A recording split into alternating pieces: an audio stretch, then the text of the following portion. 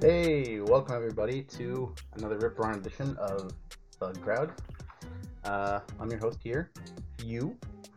Do you want to go down the list here and introduce ourselves? Starting with you, Skid. Yeah, hey, what's up? I'm Skid. I'm a Rails developer with interest in InfoSec. How you doing? Doing great. Duskaius, you want to unmute for a second and say hi? I don't think so. If not, it's fine. Oh, darn. Well, just leave it to me. Hi, I'm If Not Pike, also known as Not Pike, also Pike. I'm a green dog on the intertubes. Bark, bark, bark. Hello. Hi, Jan. Nice to meet you again. Also, leading into Jen. Well, No, that was my thing. Thanks for running it, Pike. Oh, come on. Jen, go ahead. Introduce yourself. All right, that's Jim. Moving on. okay. Old guy interested in InfoSec. Hi, I'm Solid. I'm an independent security What? researcher. We're going down a line. God, Lines? this is why we can't have nice things. Well, it's going to be that kind of party on MG. Who's got lines? Yeah, the order is different on the different clients. It's not always in the same order as It the should destination. Oh, dang. should be in alphabetical order. Well, it's not, dude. So, I'm Faith, penetration tester from South Africa. I'm Dr. Phil, and I'm here to change your life. I'm a security researcher, and I research security. Hey, Dr. Phil. Zodak, Visual Basic 6 expert. Hello, my name is Andrew, and I don't know how to read. Should I introduce myself or?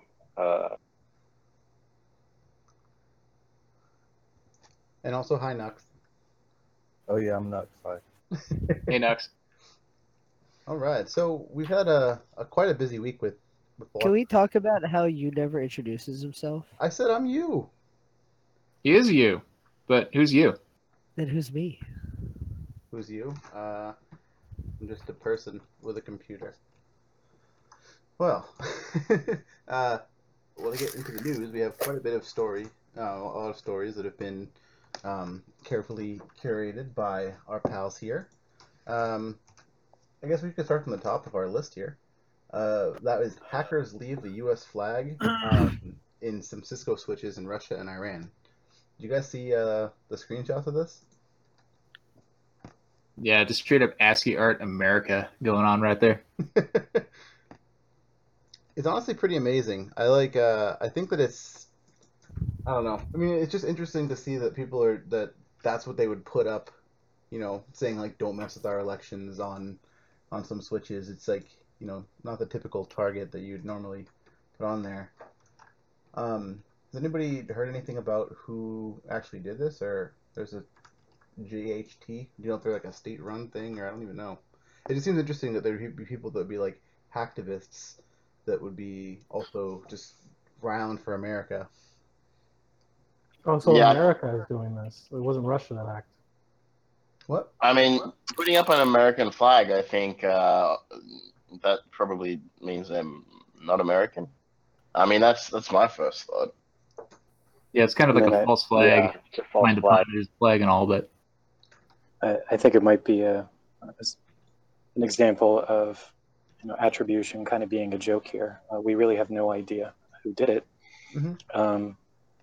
I think that JHT might be American, but there was also discussion within the article in news stating that there was also another group called Dragonfly, which might have been Russian sponsored, according to a U.S. CERT. Kihu also said that there was there was a link to public tools on GitHub in relevance to this attack. So they left some public keys, some private keys on GitHub for attribution at a later date. Excellent. So maybe it was, in that case, leaving tools on GitHub and things like that, maybe it was just some real, quote, hacktivists, unquote. Yeah, it's just interesting to see that sort of thing, because I mean, there's people obviously a lot of talk about state-sponsored stuff, and then, there's people that are also pretty pissed off about certain things that come from their country, and it just seems interesting that you're just kind of go with that whole America fuck yeah sort of vibe, while you're also hacking iOS and stuff. It'd be funny if they got arrested. When in doubt, it's a Russian psychological operation. Well, yeah, that's a good point there. When in doubt, it is a Russian psychological warfare thing. We're just trying to actually build a little bit of discord between the groups. So, did you guys also hear about the next one, which is that Twitter's taken down some other, 270,000 terrorist links accounts, and they have apparently some internal tools that are flagging these things. It's interesting because there's Twitter's gone through a bunch of different sort of bans and like massive waves of suspending accounts and things, but it's kind of interesting in the wake of a lot of other stuff as far as like Facebook and other social media platforms that are trying to curtail sort of radical stuff like that. How they're actually doing it, and it's interesting just how they're classifying stuff and how they're understanding like the really nuanced communications that a lot of people have. To be able to detect, over a quarter of a million accounts. Yeah, do you know what kind of terrorist cells they were targeting, or is it just like generic terrorism? There wasn't anything specifically said that they were targeted, but it just said terrorism, no like Islamic or white nationalists or anything specifically mentioned, but anything that would be, I guess, related to terror or terrorism has been taken off the platform. A bunch of different things, but it's similar. Well, it makes me think of some YouTube content that I've seen, which is the quote "good guys" unquote in Syria, who are driving around on motorcycles with AKs, and they're wearing bandanas with Arabic. Everything's in Arabic, and they're all sort of saying God is great before they go out. But it turns out that these guys are anti-ISIS. But as a person who doesn't speak Arabic, I'm nowhere near the situation. It's really hard to know, are these guys ISIS or not ISIS driving around shooting people? Like, I have no idea. So when it comes to filters, when you're talking about filters of like filtering content, looking for key phrases, things like that, from an American company, are they going to just generically ban stuff that contains keywords or whatever, or have they got some supercomputer AI that is just beyond what we're talking about? Well, I feel like they wouldn't. According to the data, I was going to say that 74% of the accounts were taken down before a first post was even made. They're probably going just by affiliation of previous accounts before, like IP blocks and stuff like that, where it's just like, oh, hey, this dude is actually trying to do this before, and they were like, no, don't do this one. Or they just follow 70 different Islamic terrorist cells. Well, I think it does beg the question of those over 250,000 of accounts. Is it? I doubt it's that many people actually doing it. It's probably a handful of individuals using some sort of program to automate the generation of those accounts. And I would be really interested in knowing exactly what percentage of Twitter's user base is actually just bots. I mean, there are I'm 330 pretty sure they million did a total study with, accounts. like over half. It also reminds me a little bit of during Gamergate, if you recall, Randy Harper, FreeBSD girl, she has a nice Encyclopedia Dramatic you can go read, wrote that Gamergate block list in Perl, and it basically followed. It blocked you if you followed certain people, but just sort of like it was pretty arbitrary the way that it worked, I guess. Yeah, it sounds like they're just going to ban radicalism.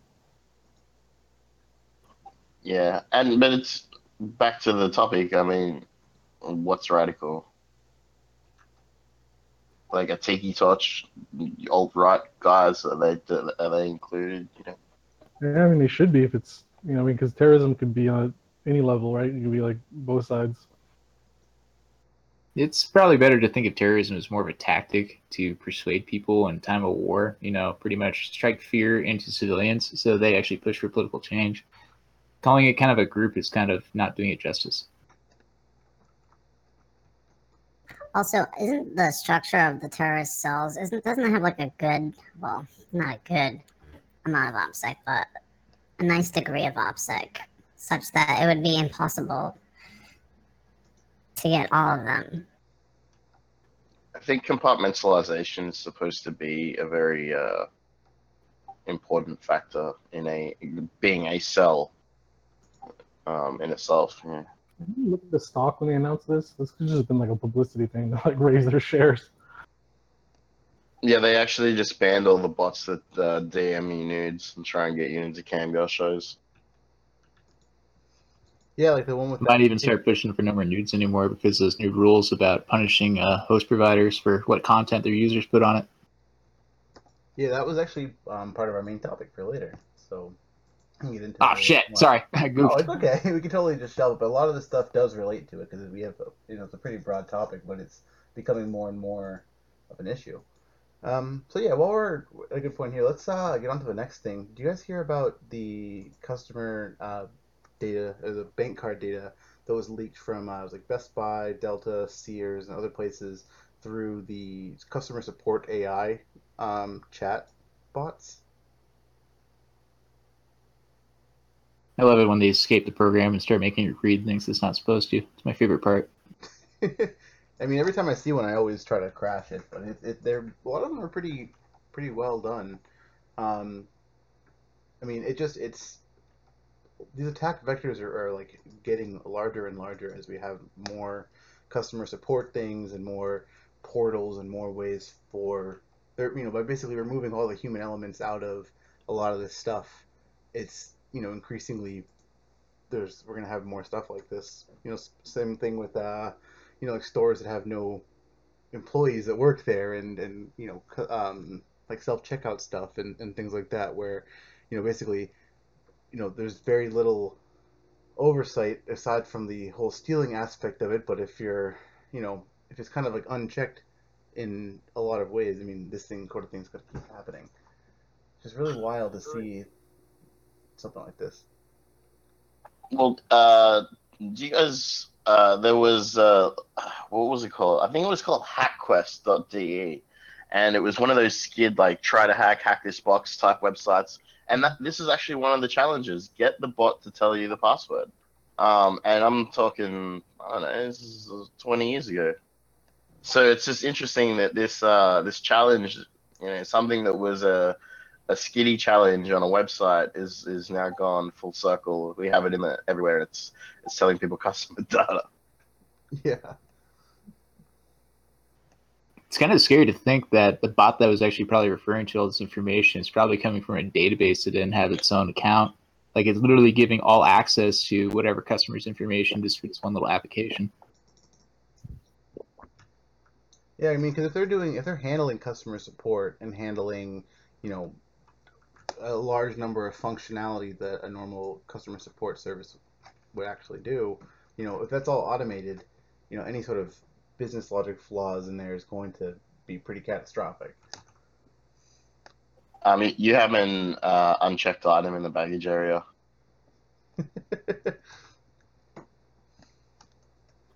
So, you guys have obviously been at the supermarket before. I mean, I've done this. You know, I guess it's a crime. We shouldn't really talk about crimes, but I've been at the supermarket and that stupid self checkout hasn't worked, and maybe I've put an apple into the bag and taken it home without paying for it just to make the machine work. So, hold on, I'm calling the FBI right now.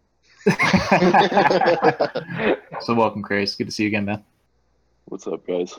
What's up, dude? I'm just gonna preface everything with this. You guys have got the FOTS tonight, so I may mute from time to time. I'm gonna do my best to not get any on mic, but you know. It is Shark Week, so be careful. Yeah. But yeah, I mean, it's kind of wild that when I go to the like self checkout stuff and just seeing that it's booting up like most ancient software on very old. Most of it runs on XP. Yeah, it does. Have you guys been to a DMV? They're like running Cobalt. Dude, really? It's amazing. I want to see the whole DMV like workforce replaced with machines. I really do, because those people are like the cuntiest people on the fucking planet. Seriously. I think Windows XP embedded is it still supported by Microsoft, even though the x86 is not? Well, yeah, because the Navy's got a shitload of them. There's a lot of Windows stuff too. Sorry, Windows which? Windows CE or Windows Embedded, like old versions of Windows CE. Or yeah. They had some dumb names. Wasn't there like Windows Me? Yeah, Millennium Edition. You know, a lot of that legacy code from Windows ME is like knocking around in like Windows 10 now. Like even if you like all the old shit, like the IP, if you look at the IP configuration, like you right click on the networking thing, you go to properties and stuff, that goes back to like fucking Windows 98. And that's like legacy code. Did you guys see that dump on like Reddit or whatever where they put like a bunch of comments from Microsoft source code and like all the fucking programmers are like, what the fuck? I'm so pissed that I have to make this work for 98 and blah, blah, blah. I did not see all that backwards compatibility, man. It's amazing. Yeah. But it's also terrifying as well, because if you have to support like legacy systems, like, you're seriously carrying like, all the fuck ups with you. I mean, how many things have you seen in PowerShell to like own systems? It's probably like some legacy thing. Dude, speaking of legacy shit, I had this fucking project that I was working on for a client. It's like, it was fucking disgusting. It was like a legacy app that I had to fucking upgrade to TLS 1.2, and it was such a pain in the dick. So fucking gross. I felt like the most disgusting human being on the fucking planet. I was like, I should fucking just be burying this fucking software. I feel like a piece of shit right now making it work. Take their money and tell them it can't be done. Yeah. Sorry, this is actually impossible. You guys have to pay me now. Yeah. But there's still my consulting fee, so. So, did you guys read the one? Actually, Solid, you're the one who shared this, and I thought it was interesting. If you had any thoughts on it, the Cisco iOS Smart Install Remote Code Execution phone that just got released, CVE 2018-0171. It's basically just sending some weird data, which I don't know if there's a POC for this, but sending some data to this to newer iOS devices. It seems you can, or Cisco devices, you can do some RCE on it. Here, I'll share this in the chat. Sorry. That's embarrassing coming from Cisco. Yeah, they've been fucking up so much. They're used to it. Yeah, it looks like there were several vulnerabilities. There was CVE 0171, and then there was also CVE 0156, and it looked like it was 0156 that was actually being used in the attack against various targets in Russia and Iran, at least according to, again, Kihu. Again, if they're both capable of leveraging remote code execution, either one would do the trick. It becomes a problem of end of life. So there are vulnerabilities in the software, and at what point does fixing these issues become problematic for a company, or would they simply rather just see it terminate at end of life? It's kind of like having skeletons in your closet, right? I think they should hire more Israeli companies, and they wouldn't have to worry about these things. I want to know, how many times have you guys been in a data center, whether it be on a tour with a tech or been working there, walking through like a row of racks on like level 3 and being like, who owns this rack? And it's like, nobody knows, just don't touch it. And there's like some old ass Every shit fucking there. time. You just like, who owns that rack? Like nobody knows. So it's like, okay. We'll find out when it goes offline. Yeah, that's right. Just shut it off. We'll see. Well, so there used to be talk about carnivore servers around. I mean, that would be an interesting. That would maybe be cool. light transfer. Yeah. Can you still So I co-locate? would imagine that stuff exists. So supposedly that like CIA tools dump or whatever was because somebody popped like a staging server that hadn't been cleaned or something like that. You know what I'm talking about? The what was the name of that group? Like, it happened like 8 months ago. It's always the Right, staging yeah. environment. Yeah. So there was an RCE like 2 days ago. There was like an O-Day Investa CP. I don't know if anybody here has heard of it. It's like a control panel, like it's like a PHP control panel, kind of like cPanel, but you know, the free version.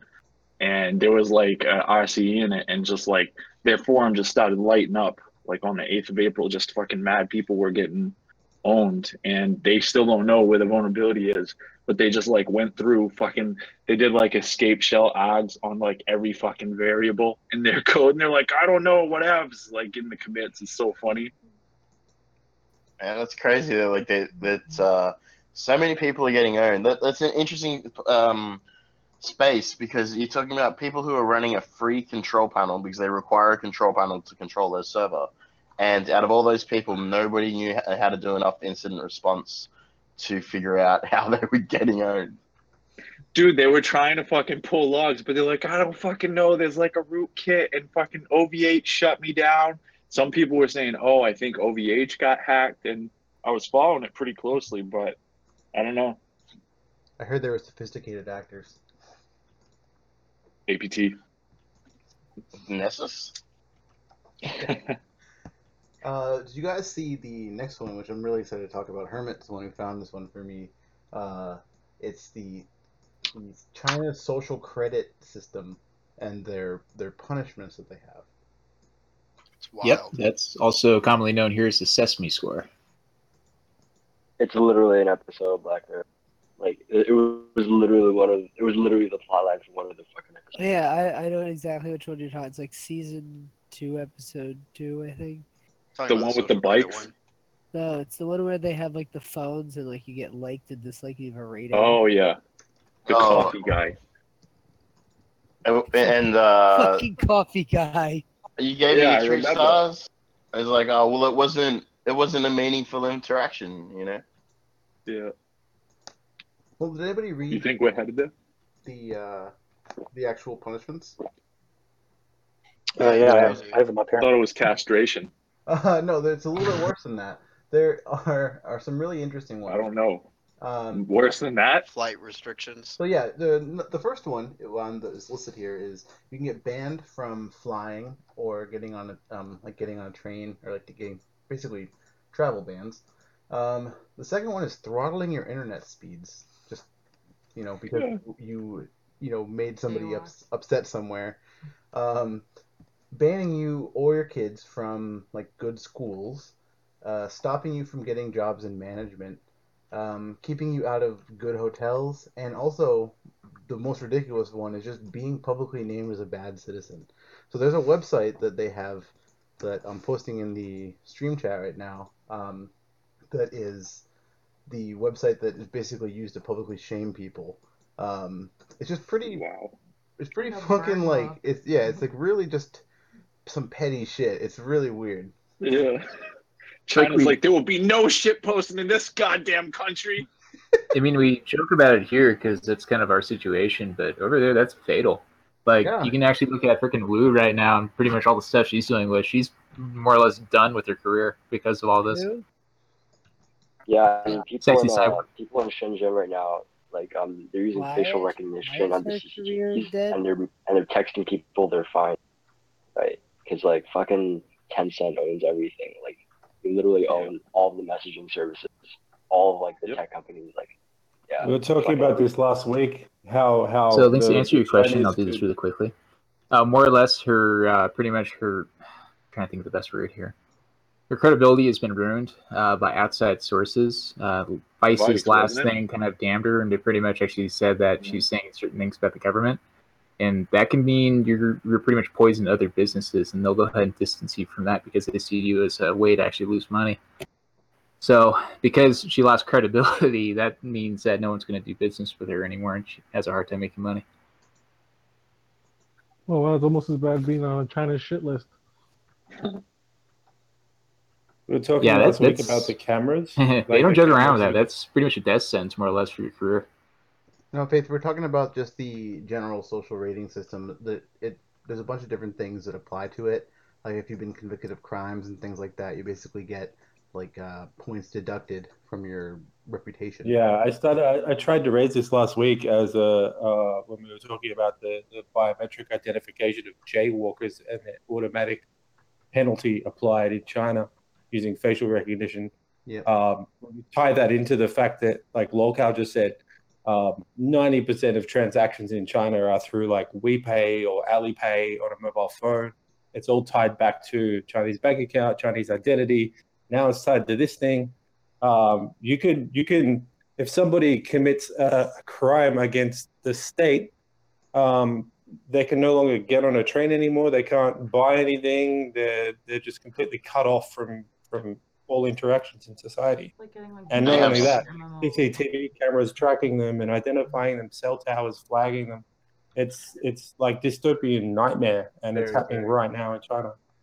Things are getting pretty funny, like- fucking crazy over there. Like, did you see what they were the first ones to get Apple to crack, like, publicly, you know, like making Apple pull the iCloud servers in China and all that shit. Like, that's pretty fucking nuts. Because what they probably did is that they sent people on fucking ski masks to their HQ like every fucking week and harassed them until they did it. Because they Or have just so much told them, fucking like- money now, it doesn't matter. Right. They could just threaten and not let them use their workforce. You know what I mean? Like, Apple would be fucked if it wasn't for fucking Foxconn.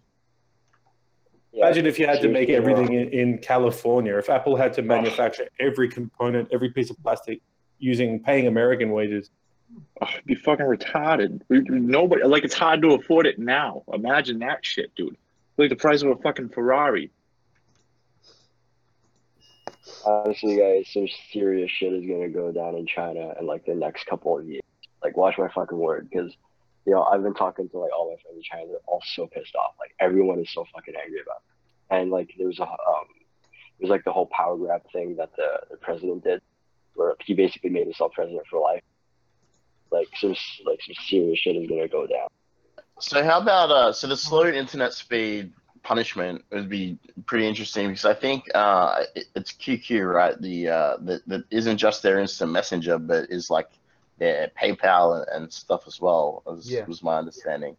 So like if their internet is crippled and they're using QQ for everything, I mean, how's that going to work? That's just your daily interaction with people, like your social networking now is limited. So not only are you poisoned, but it's difficult. I feel like it's testimony that they're traffic shaping, that they're trying to identify everything that everybody is doing at any given point in time. And to be able to make use of all that data is their goal. And the question is whether or not it's actually going to shame, or if it's actually just going to make martyrs. And I would look back to events in history like Tiananmen Square. The thing is like the worst thing about it is like you can now get punished by association, because if your husband or whatever has like poor credit, that will also extend to you. So this is gonna lead to like if some guy like tweets something bad about the Communist Party, like his entire family is gonna fucking disown him, because now they can't buy cars and shit. So I think in some parts of China it's not owning a car is not viable as it is. Correct. So that's just like a sort of metaphor for other big things that could be prohibited by the government because of association with you. I think there's a lot of public transport in China. Like that's majority of transportation is public, I believe. Yeah, I mean that was a bad example, but like, let's say Well, like no, but getting a you house. can't get on the train. Right. So, like, Exactly. You'd be fucked. You can't. Yeah, you might not be able to get a car, but you also can't get on the train. So Yeah, now you, rollerblade. what are you doing? Fucking rollerblade, dude. Gotta get You some only roll. rollerblades. That must mean you're a white hat. All white hats rollerblade, all black hats skateboard. Everybody knows this. Dude, I have fucking a pair of rollerblades in my back seat of my car just in case like I ever see a rollerblading gang. I'm like, hey guys, can we blade together? Just stop my car randomly. What's up, guys? You blade? What's up? Hey, I heard we need an Craze, you ambassador. probably wear fucking heels. We should at real Donald Trump for that one for you, Chris. Yeah, ask him if he wants to rollerblade. Oh, ask him if Nice. he can be the diplomat for China. So Yeah, I would not do well in anything diplomatic. did you guys hear about did you guys read the thing that Not Pike had shared about the radio hacker in Australia who had hijacked the emergency alert system? No, but that's cool. So this guy's actually pretty renowned for doing, well, here at least, I guess, for doing radio stuff. He's done a whole bunch of stuff at cons and whatever here. And I'm really not surprised at all by, like, yeah. Yeah, Tony's pretty popular in the SDR community. Like, he's popular here. He kind of runs the Cyber Spectrum meetup in the Bay Area. It's kind of their little radio hacker group they have down there. And he used to work for Edis Research, but like right now he's doing consulting work. I mean, he knows his stuff. Yeah, but I think it's what's funny is the Sydney have this emergency alert system, right? And it does this kind of thing. And there was actually a blackout in the CBD, the Central Business District of Sydney, right after they got this emergency system up and running. Not this particular emergency system, but the emergency system up and running. And because it was a blackout, nobody factored in backup power onto the emergency on the emergency notification system, and there was all this black smoke billowing from these buildings, which turned out to be backup generators. But all the people who didn't know that all these buildings had like massive diesel generators in the basement were like, the city's on fire. There's like no emergency system, like all this crazy stuff. So I think like it's a pretty big social vulnerability, I guess, being able to hijack this kind of system where you can cause a panic. You know, like if you're an Islamic terrorist or whatever trying to set something off, and you're whatever, you get people with running around with their heads cut off because they're getting all these emergency notifications, or in Hawaii, like what we saw with the emergency nuke thing recently. Yeah.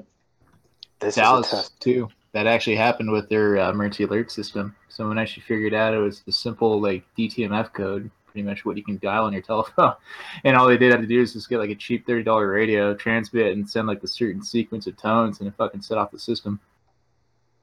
Wow. So that emergency broadcast from Australia, that thing that we're discussing, that was unencrypted? Yep. It's actually San Francisco, but yeah, Tony actually just sat down and kind of figured out the protocol that was using to communicate back and forth.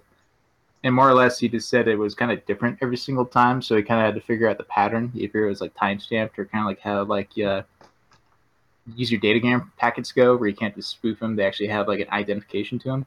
But all he said was he just sat down and reverse engineered and said like, yeah, this stuff's unencrypted.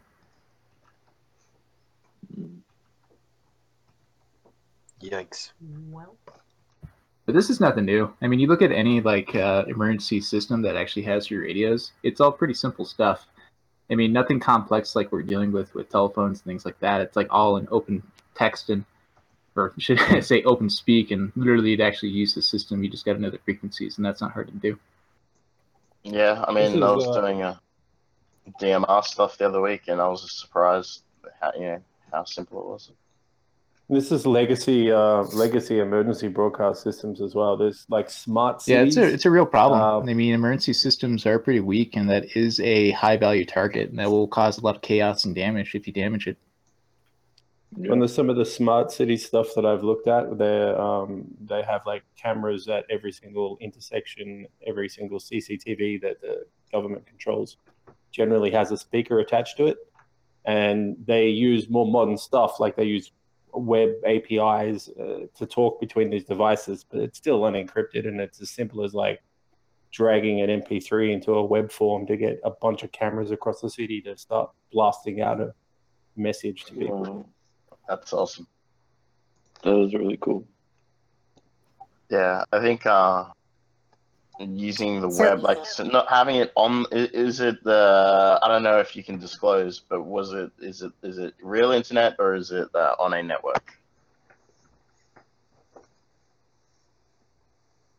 Me and internal networks, obviously, not across a web.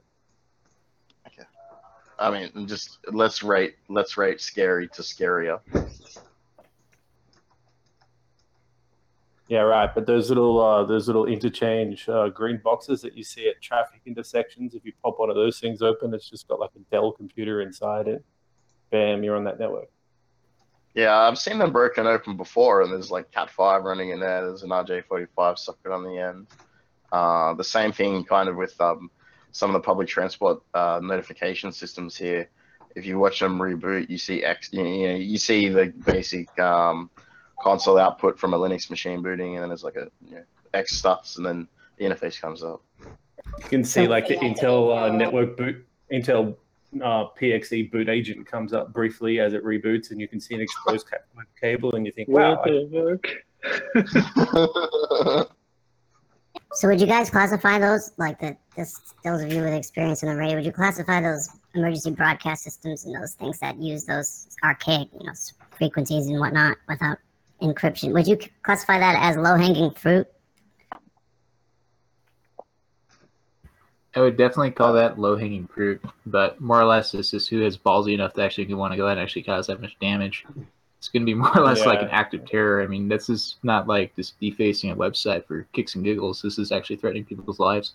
I mean, risk rating is like likelihood times consequence, right? So consequence is through the roof.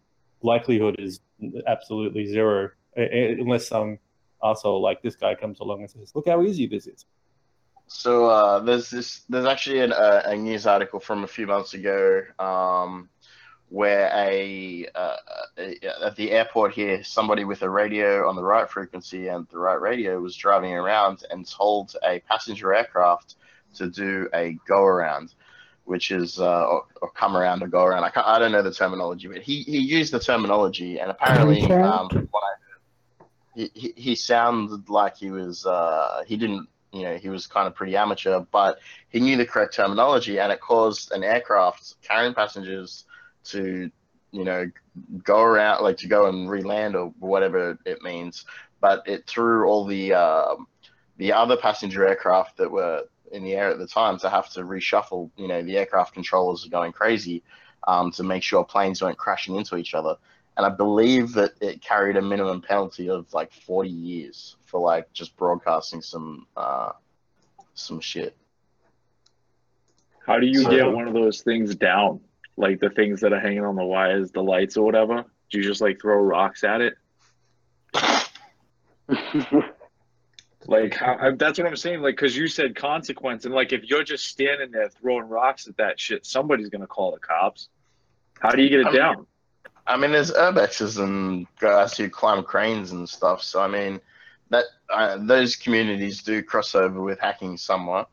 We were at a 2600 a very long time ago, and a tram came out the front, and there was a ticket machine on the tram, which there usually is, like that you just put your ticket in to check it.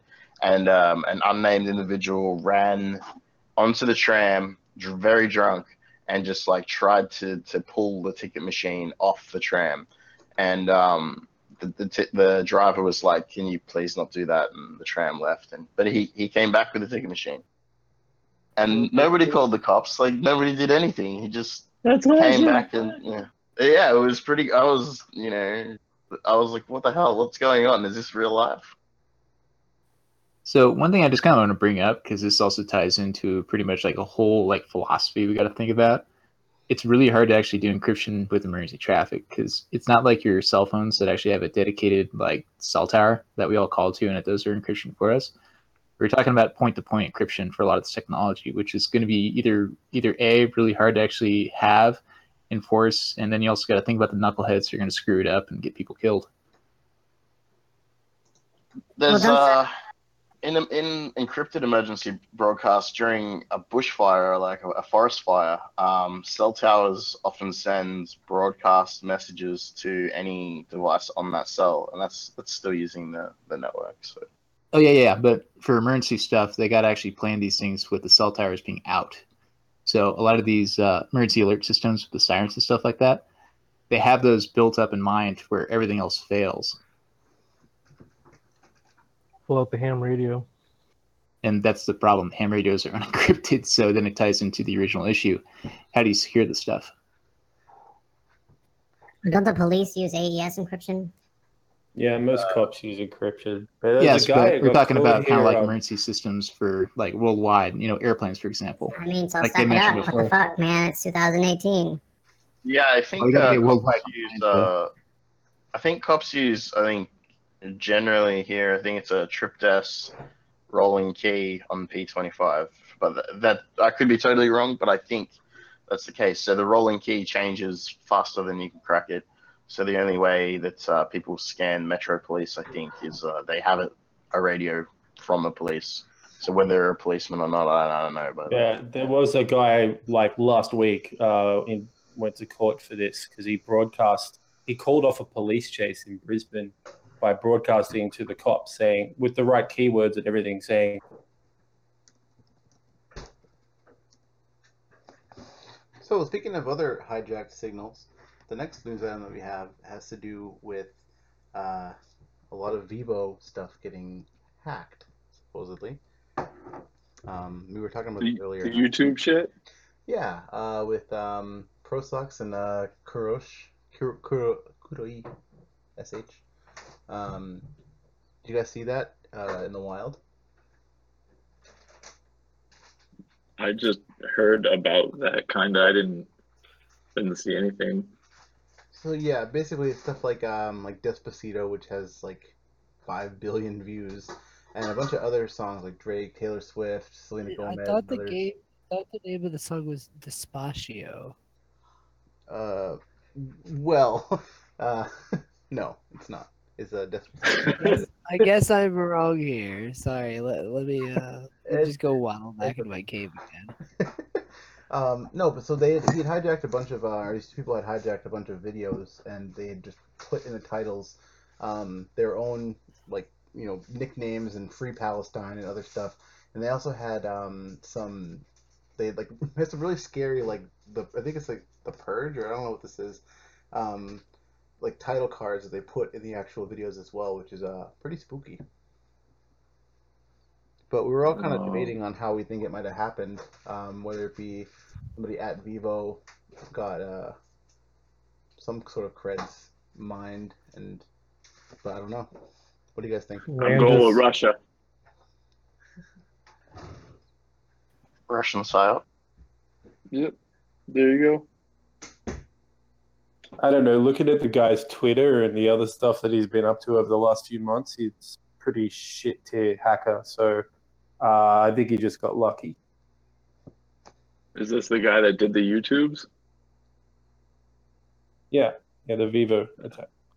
He was like DDoSing Minecraft servers and stuff 3 months ago. So yeah.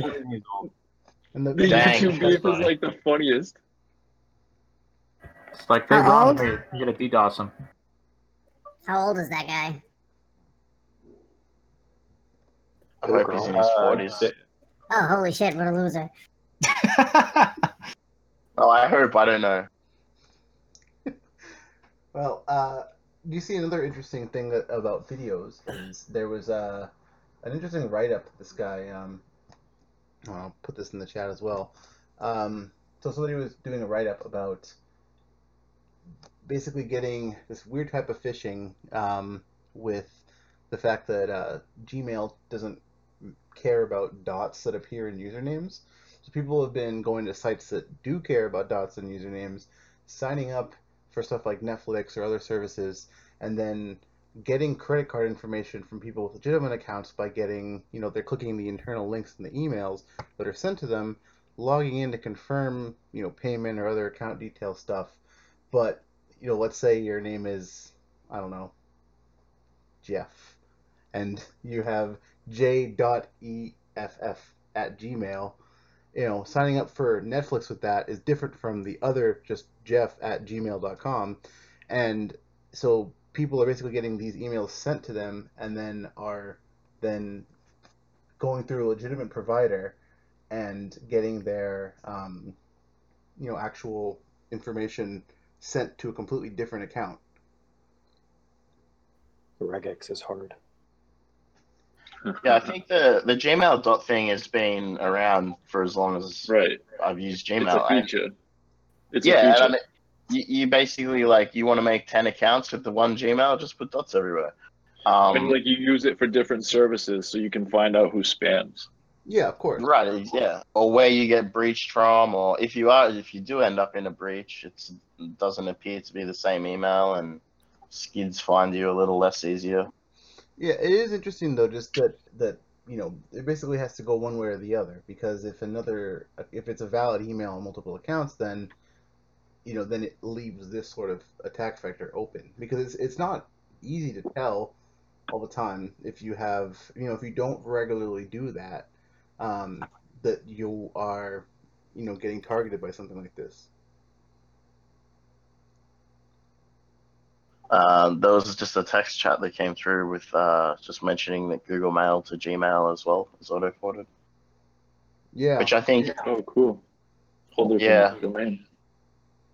Right, yeah, so you get a double. And if you use Google Apps for Business, say my email address is lol.com, you also get lol-a-com-test something or other.com as well. So there's a whole nother domain if you're using Google Apps for Business that you can use as well.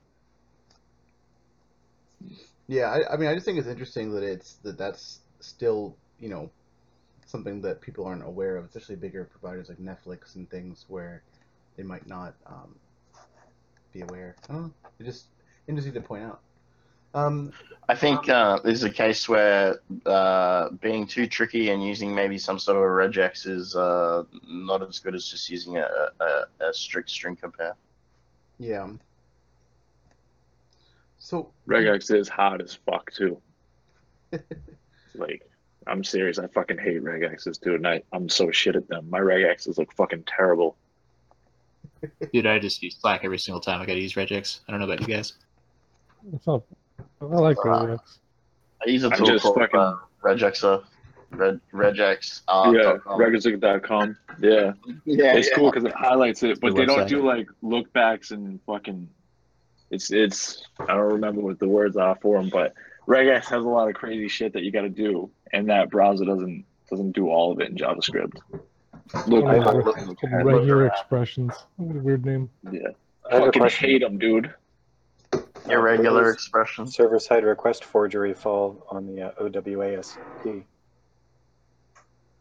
What's that without look? I just asked where server-side request forgery falls under the OWASP. OWASP top 10. I don't know if SSRF is on the top 10 or not. I don't think I've read the top 10 in a while. It falls under content and code injection, which is the #1 category anyway. But so does cross-site scripting and pretty much every class of vulnerability. So they don't even need a top 10. They need 3. That covers everything. Just use the actual CWE list. But so just on regex as well, just there was that feature that was in PHP, if you guys remember as well, where one of the modifier flags was E, which was eval. So just please eval whatever you match. And devs who had been, muscle memorying their flags like IGM or whatever had been putting E in certain places that were into user controlled variables, so you'd end up with execution and like in PHP apps through that flag. Terrible. Do you guys want to get into the fail of the week? What? Yes. This is my favorite. I didn't know we had that now. That's cool. I'd like to know what that is. So the fail of the week, well, we've just been going over our favorite security fails of the week. And this week is pretty spectacular in the way that it backfired, which is the T-Mobile Austria just debacle. Free pen test. So here, I have somebody I found had done just a whole like Twitter moment about this, which is really beautifully done. Basically, it just started out with this thread of somebody saying, does T-Mobile Austria in fact store customers' passwords in clear text? And they had tweeted at T-Mobile Austria and some other people. And they responded by saying that the customer service agents only see the first 4 characters of your passwords. And they stole the whole password because they need it for login. And then it just goes on to this person saying, from T-Mobile saying, I don't see why this is a problem. You have so many passwords for every app, for every email account, and so on. And we secure all our data very carefully, so there's nothing to fear. Then, goes on, and they basically tout their own security, saying that it's amazingly good, and also berating people, saying, do you have any idea how a telecom company works? To which a lot of people who work at telecom companies who are participating in this also retorted. And it just turned into a huge shit show, people finding all sorts of bugs in their stuff, and just posting screenshots on Twitter and tagging T-Mobile at them. It was probably one of the most ridiculous things that I've seen happen in a little bit, of just a company's just weird arrogance, just getting back at them and just slapping them in the face. T-Mobile has just been historically a shitty ass one though in terms of security. I'd like to say that any telco that you take has some system somewhere that's a piece of shit, and not just one, probably 10. So like for them to have such arrogance to say our security is like amazing, do you know how telco works? From someone who's done telco work, yeah, they work fucking terribly. They're like string and glue, like if they do use plain text passwords, it's probably because they have 2 piece of shit systems that can't share the same hash type or can't be modified to use the same hash type, or on some scenario like that. The robots.txt page even had disallows CSV, and their status page was open too. There's a lot of shit. Got like pretty much like info.php, cross-site scripting. Actually, they did get breached too. Did you guys read about that? No, I did not. I didn't really follow it any further than that night. Yeah, a friend of mine actually. This is second hand, but more or less, actually, the other websites that were associated with this company actually became breached, and they were talking about how more or less like everything was kind of ran on the same system, and there's no baffling whatsoever. So, quite possibly, people's passwords and usernames may have been leaked. Yeah, I think with any sort of telco, ISP, whatever. I mean, look back to the 90s. Think of a telco that wasn't owned. Like not half the people you knew had root on. I think the other thing we're forgetting here is that a lot of these company Twitter accounts are managed by like 20-year-old marketing people that have no idea that they're talking to a InfoSec professional reporting some serious issue. They're just repeating boilerplate responses to the average dumb consumer. Well, how do they know that they like need to store the password and they just didn't store a hash? That's kind of like technical. I think it probably would have been a case of they see a system page. So when they authenticate the customer, customer calls up and it has their full name, date of birth, and address, and probably phone number for the service, whatever, on the screen.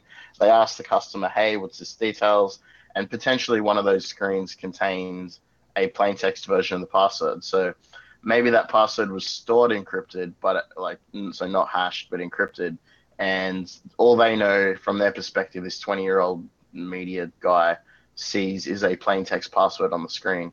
But I mean, those databases are classic for doxing people. People's telcos through Comcast, Roadrunner, Time Warner, like whoever. Like, you know, we've seen it over and over and over again in all different cases where that is the source of the docs because they hold all those things. That's this terrible design programming. Jeez.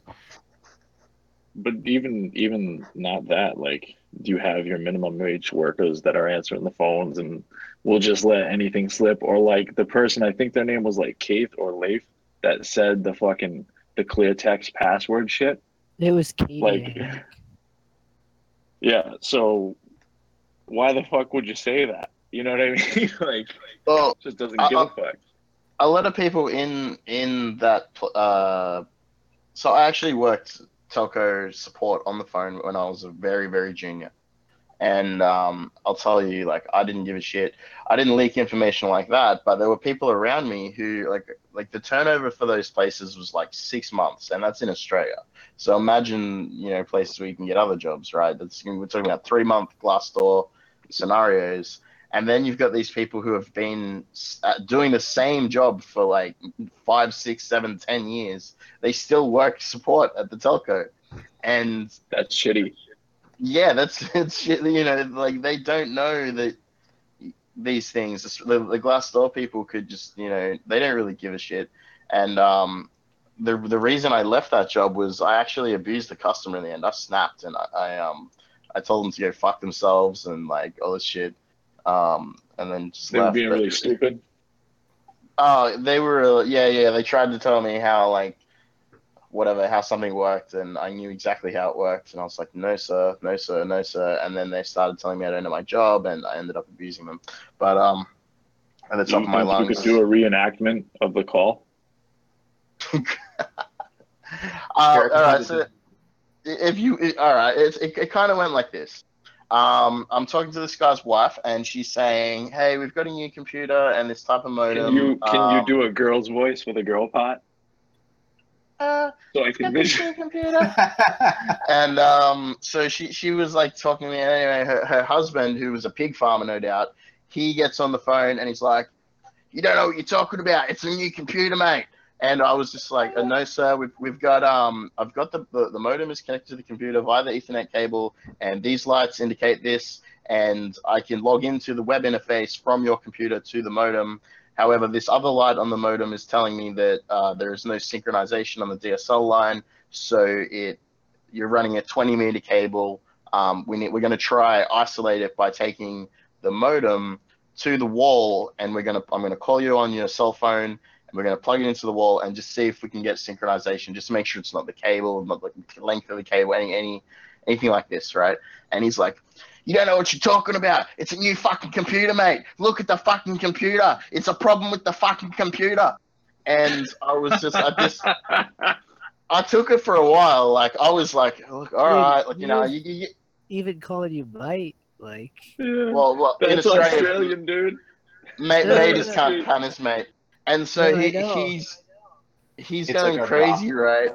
That's what I'm saying. And yeah, so I'm like, okay, well, blah blah blah, taking it, and then I'm like, "What the fuck do you do for a living?" He's like, "I'm a farmer." I was like, "You're a fucking farmer? Well, I work in fucking IT and I know how this fucking works. So how about you go to university, learn how this fucking thing works, finish up, come back and tell me I'm fucking wrong then. I'm transferring you to a fucking manager right now." And then I just like transferred to a manager.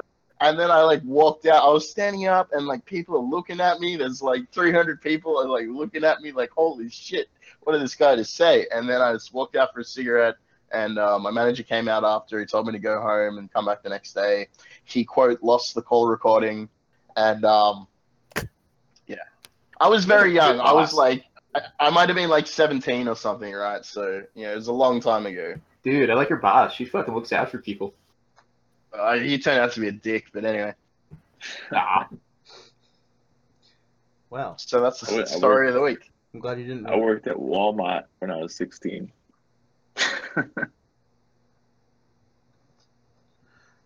Well, that's it for the news of the week. Do you guys want to get into the topic of the week? The topic of the week is responsibility.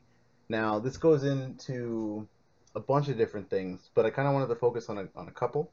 So the first one would be about the responsibility of platforms for users' content, which is a big issue right now with we're talking with the Twitter stuff, with banning radical accounts, Facebook limiting data that ads and other posts that would be construed as like fake news or contribute to influencing elections and things, and then even up to right now's Backpage thing, when Backpage was seized by the FBI, and they've had a lot of issues lately over the years about basically being complicit, as they say, in sex trafficking, when there's other platforms this happens on, but this is just it became like a hub for it.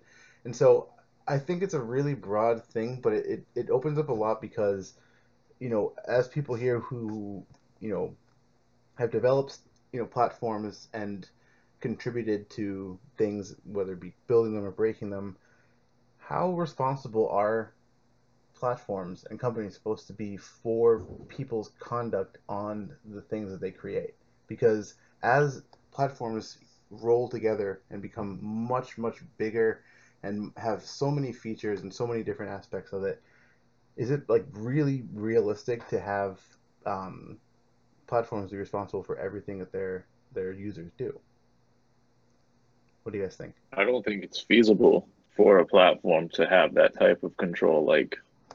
And to be honest, I wouldn't really want a platform to have that type of control because they would have to be watching everything. You know what I mean? And to a degree, I think that, people should be able to post whatever they want to post, within reason, free speech and such. But I think platforms I think they have the responsibility in the scenario of PII, in a scenario where that platform is designed to do something specific, as opposed to a social media platform where you just post your full name, date of birth, and everything publicly. Yeah. But if it's PII and it's something, so let's take some examples that came out this week from trustworthy news sources such as BuzzFeed, and BuzzFeed did a news article about Grindr sharing HIV status with a third party. So this is actually bullshit, and BuzzFeed, lo and behold, were incorrect, and they were just using a platform as a service, and so they classified platform as a service as sharing. But I think it's a case where Grindr definitely took responsibility of what users are sharing and tried to protect it, because that was important data. What you ate for dinner is probably not important data. All information is important information, especially if you consider it yours. That's my security question. Yeah. Well, in terms of what people post, though, there's a lot of content limiting lately, and it's becoming, more and more of an issue for people, especially with like stuff with YouTube and gun-related videos, and Twitter banning people who have like alt-right views or nationalist views, and like a lot of this stuff. Obviously, I'm not opposed to not having like hate speech on a platform, but at the same time, it appears to a lot of people as a sort of like Gestapo sort of thing. But then also at the end of the day, these are all free services. Like, nobody actually, we're not paying for it. We're just contributing to the noise. You're just the product. Yeah. So it's just with all this, there's so many different subtle nuanced Likewise, things to this. it's also a free internet, and you're free to create your own service or your own group and start your own party, so to speak. Yeah. You're in hot chat. The downside is a lot of these services that we call free are almost pretty much necessary to even actually live appropriately in life now. Yeah, but it's because also a lot of people have just gravitated towards those. I mean, you don't realistically need Facebook to survive and communicate with the world, but if that's the world that you are contributing to and the people that you're involved with, then yeah, it becomes necessary. But it becomes more interesting as social media platforms become very ubiquitous. Like I get most of my news and video stuff from YouTube. I don't have it, I don't have cable or anything, and a lot of people get most of their news from like Reddit or Facebook or Twitter, and so there are important platforms to share, but it just with the way that it all is set up, it's ultimately everything is at the behest of the company that is providing the service of you being able to post on there. So I mean, So what? What about on Facebook? So Facebook were taking down meme posts, reposts, and in response to that, the users started making single frame videos and posting single frame videos. In response to that, Facebook were taking down single frame videos that were memes. So then they started doing overlays of like moving transparent triangles and things like that in order to defeat the system. So, like, yeah, but a waste of time and money, right? yeah, like they developed this whole algorithm to detect Really, memes. do your fucking job. Do something else. Yeah, delete your own private messages, Facebook. Yeah, it's crazy. I would leave that up to individual communities to moderate, and I don't think it needs Facebook's interjection in order to censor. Yeah, like Reddit's a good example. If you give them the right to moderate and filter. Need to go back to like decentralized, distributed. I hate to be that. Actually, I love to be that guy. Blockchain solution. We go back to like Usenet or whatever. Like you couldn't shut that shit down. It's on thousands of servers all over the world. That was how the internet came about. It's only lately that we've started trusting these massive data silos that are owned by single corporations. And when we compare it to the China stuff, like if we're relying so much on Facebook on a day-to-day basis that we actually pay for our train tickets and taxi rides and food and stuff with Facebook dollars, Facebooks, then it gets really scary. And we don't want to go down that path. China's already way down that path. So do you think they'll be begging for likes? Like that's like begging for some sort of currency? Yeah, like tips. Like when you tip in the States, and basically the server will suck your dick just for an extra $2. Can you give a homeless person like a thumbs up when you walk past them in the street, and that directly turns into money somehow? No, you give them thoughts and prayers. Yeah, that's what I was just thinking. Like, can we pay Chinese bills with thoughts and prayers now that they have a social credit system? We say good things for exposure, and then they actually get money from it later. So in response to, I guess, a decentralized peer-to-peer internet, I mean, we've already seen other problems that have arisen from that, where we spoke about a couple of weeks ago having child abuse in the blockchain. So I guess where's the healthy balance between being able to protect people and being allowed to do whatever you want, having the free internet that we imagined back in, at its conception? The thing is, the internet is essentially still, outside of places where they do deep packet inspection, it's pretty much you can still create things that you want. It's free to throw your own shit together and throw a box on a line and go to work, invite your friends and see what happens, So have you guys ever heard of Mastodon before? Yeah, I don't know. Yeah. So that is probably a good example of what a decentralized social media platform should be. But unfortunately, it kind of ties into the whole free internet where people are going to troll and abuse the system. That's just GNU Social, though, with a different face, right? Yeah. It's the fourth version of GNU Social, ran by a bunch of French furries, believe it or not. But more or less, it was kind of going into the same problems about actually having filter bubbles. Administrators on different instances, and how it works is you pretty much have a bunch of servers, and they all cross-pollinate with each other and share information. But people would blacklist entire servers just because it's like they're harmful to them. And once you get into that political controls, like that's kind of annoying. I don't know. I would leave a platform that has those kind of interactions with other platforms. That shit's not for me. Yeah, I've seen. more or less, it was pretty much you're no longer in control of actually filtering who you want to talk to and who you don't. The administrator of the instance has total control and is actually blocking users from communicating them from other instances. There is I've seen at least one instance of an attempt at building an infosec Mastodon system aimed at global infosec people, not just a localized group. And I wouldn't want to use it. Looking at it, I feel like less safe. At least with Twitter, for example, I know that when I tweet, it's going to everyone, and it's whatever. That's what goes through. I don't think it's going to be secure or anything. I know that in my brain, when I'm going to type the tweet, it's a broadcast.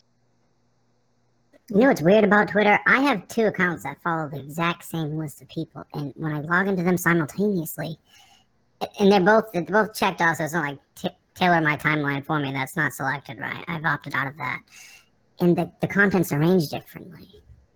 Yep, does the same for me. I think that might just come down.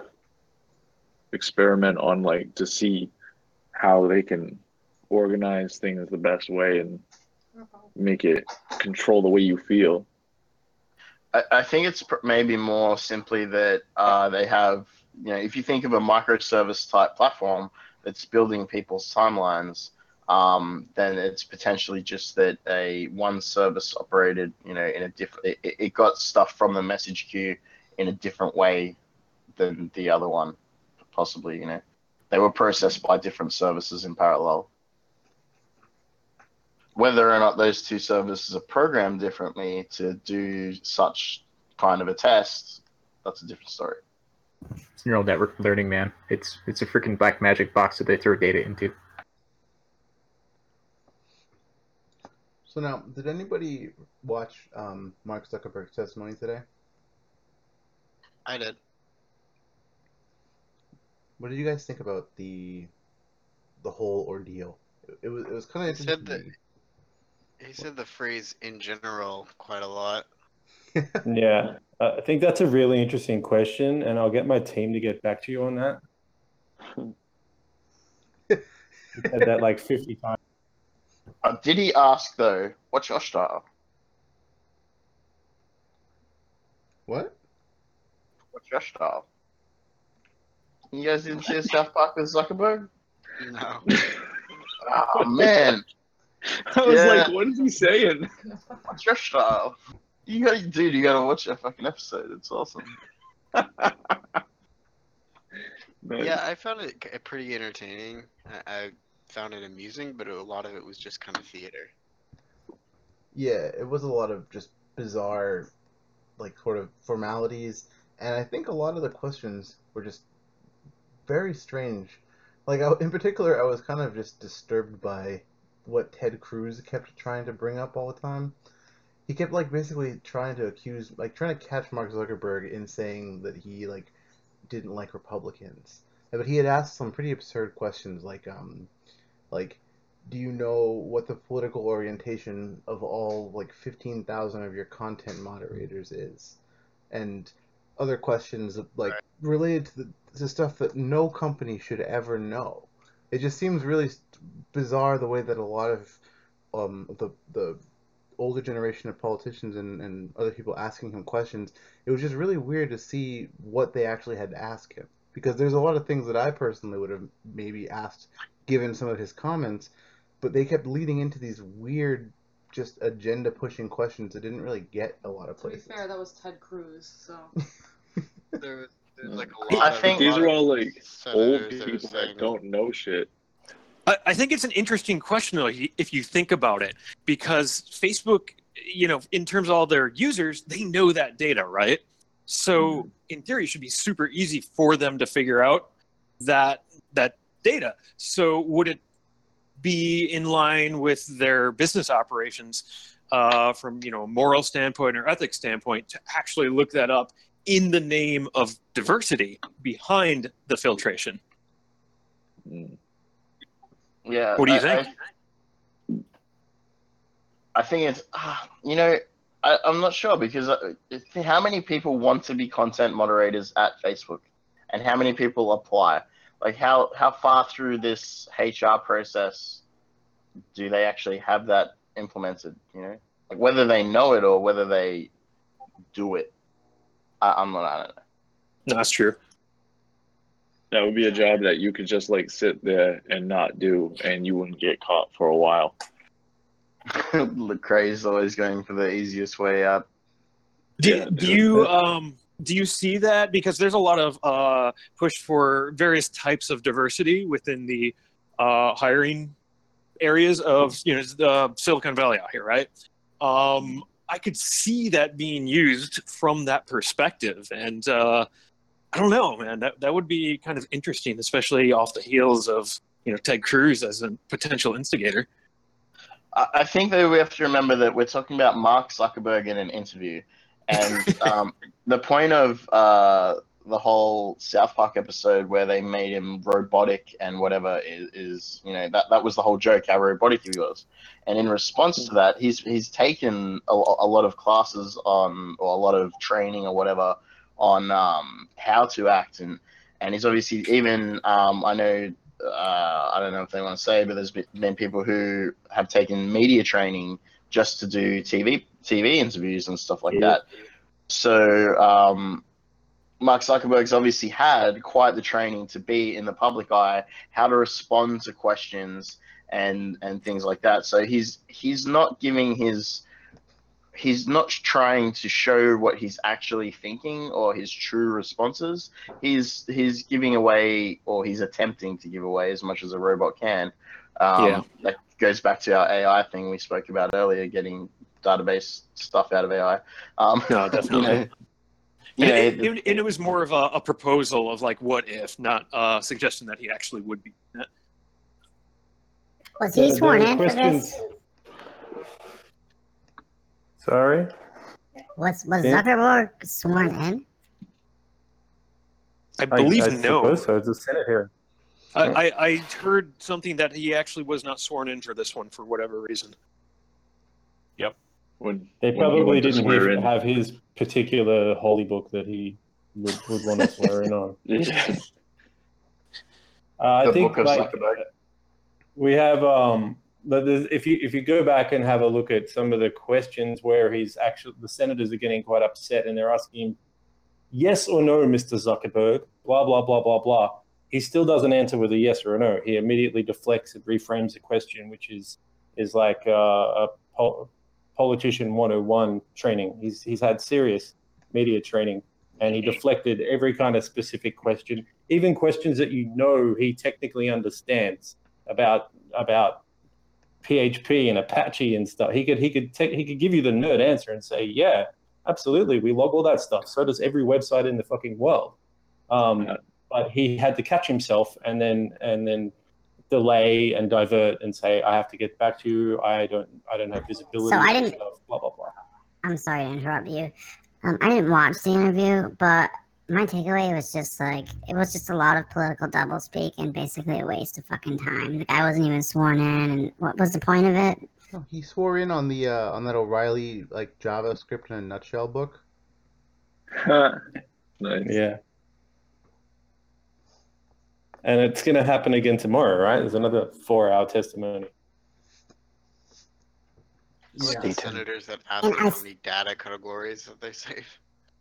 And didn't Facebook donate to there was some crazy number. There were only 6 or 7 of them, something like that. Small number, less than 10, that were present or something like that. They donated to every politician. I'll get it right now in a second. They probably pull all their private messages too. Yeah, right, yeah. What I think is really just wild is that I think we're reaching a point now where Facebook is definitely one of the biggest companies that has the most data over anybody. And I feel like a lot of this is people who are in sort of the old guard in politics and regulation, who are used to regulating things like banks and other corporations, have literally no idea what to do now.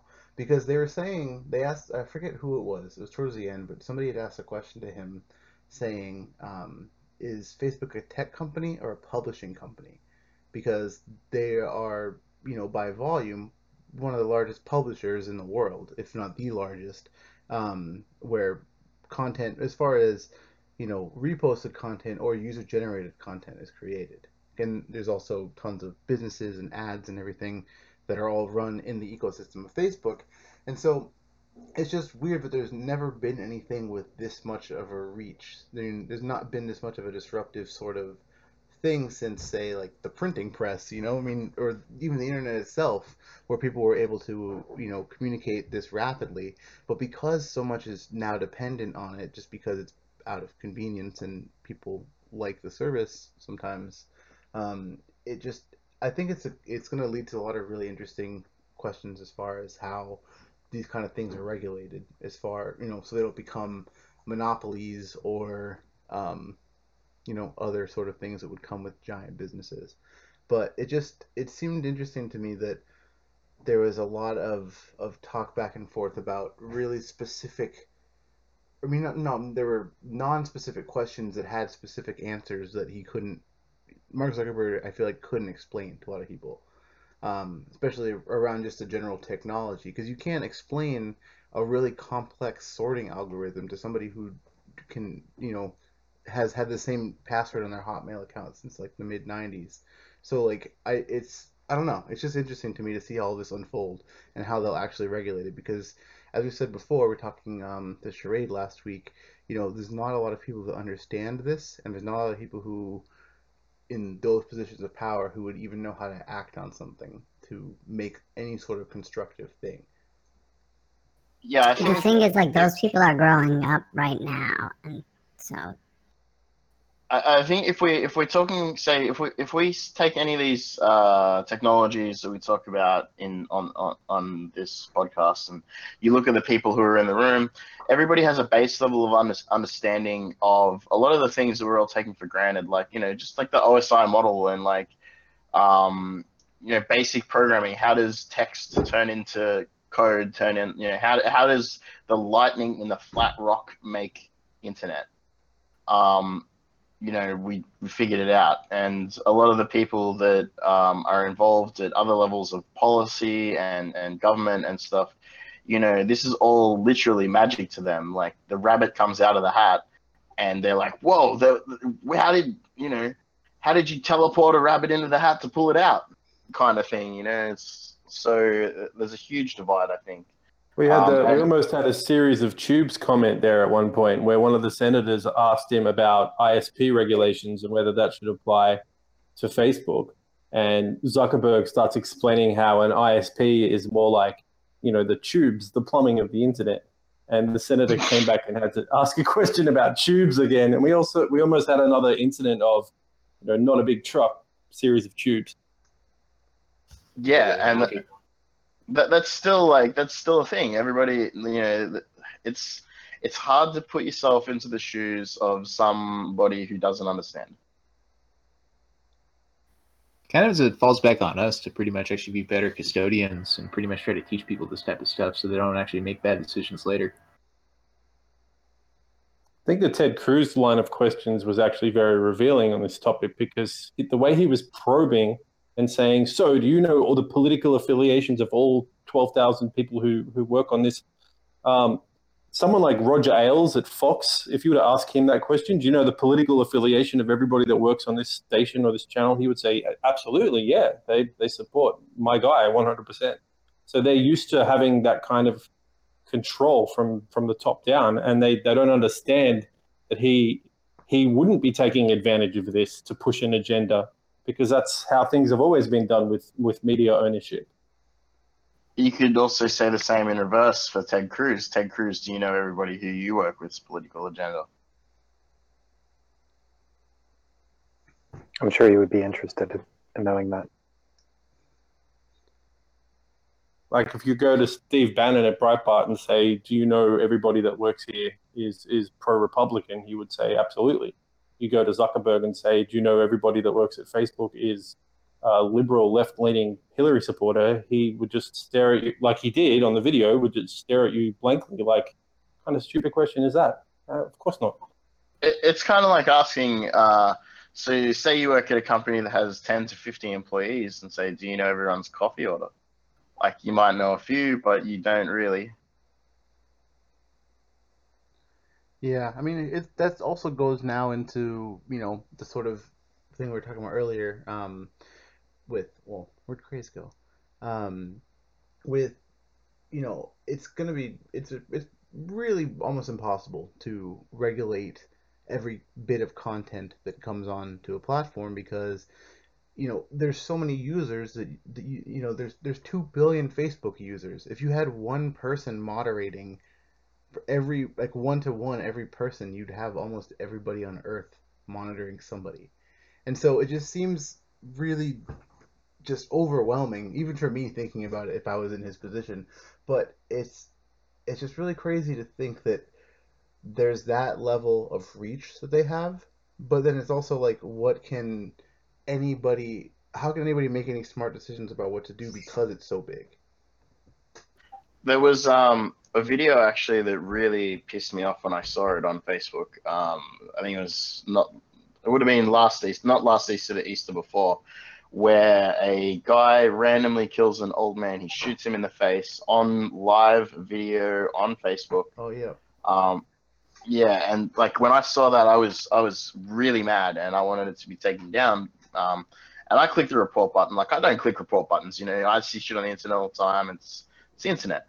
But I clicked the report button, and it didn't go down for some time, even though a lot of people would have been reporting it. It would have had a high, like, rated thing. It was clearly inappropriate content.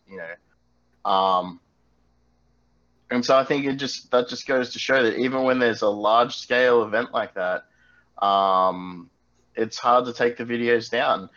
During the siege there was a siege at the Link Cafe in Sydney where a gunman took a bunch of hostages, and he was making the hostages upload his demands to to YouTube. And even those, like, because it was like the siege went on for many hours, YouTube were kind of on top of it, but they still got out. They still made it to live leak. They still got across, and it's a difficult thing. Censorship is a difficult thing, even when it's clearly inappropriate.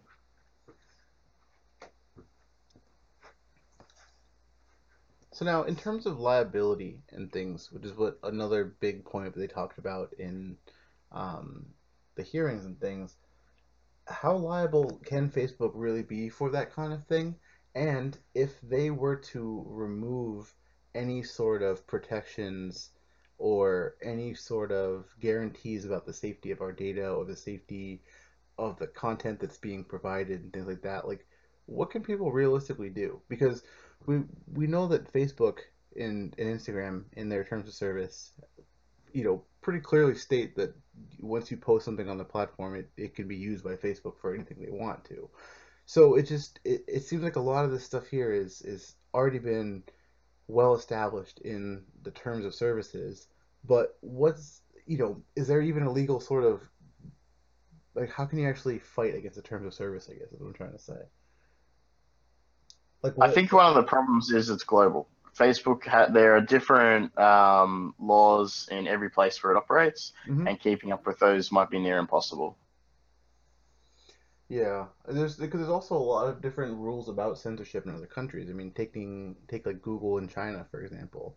There's so many different regulations on things that they can't say or can't mention or can't index, and I mean, even like maps are a huge issue with that as well. But I mean, I feel like it becomes a really, like, weird slippery slope when we all kind of become slaves to free services that we can't possibly regulate, but they are too big for us to ignore.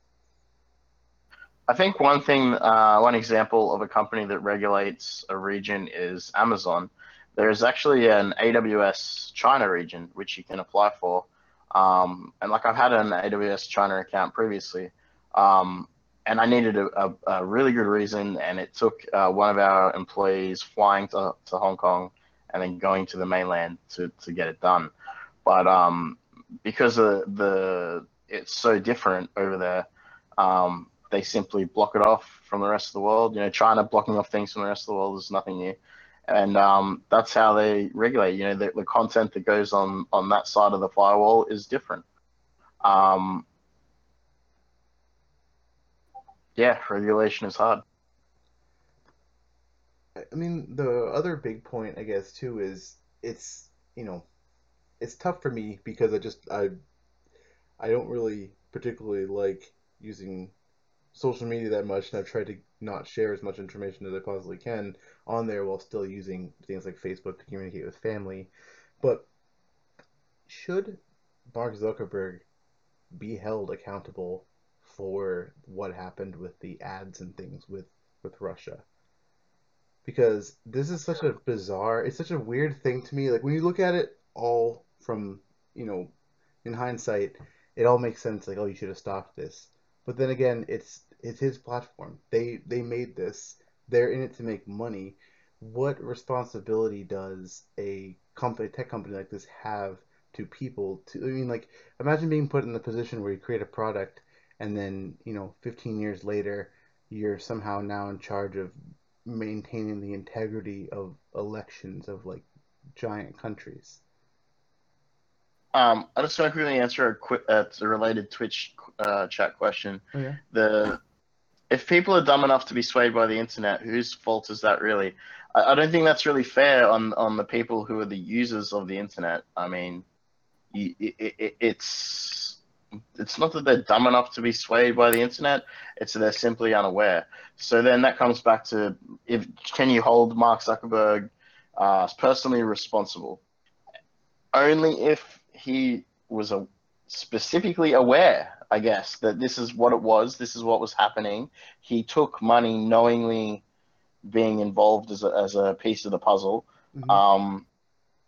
But if I make a website if I make a Shoutbox website, right? It's like a Shoutbox 101, and somebody posts some crap on there, and I haven't even looked at it in months. Am I personally reliable for hosting that content? Like if it's a link to spam or credit card dumps or God knows what, whatever, something illegal. Are you personally responsible for that? I think you just used the keyword there, specifically aware. If you go back through Zuckerberg's testimony, he answers like 30 questions with that exact phrase. I am not specifically aware of the details of what you just asked me. There's also a rule to get out of jail.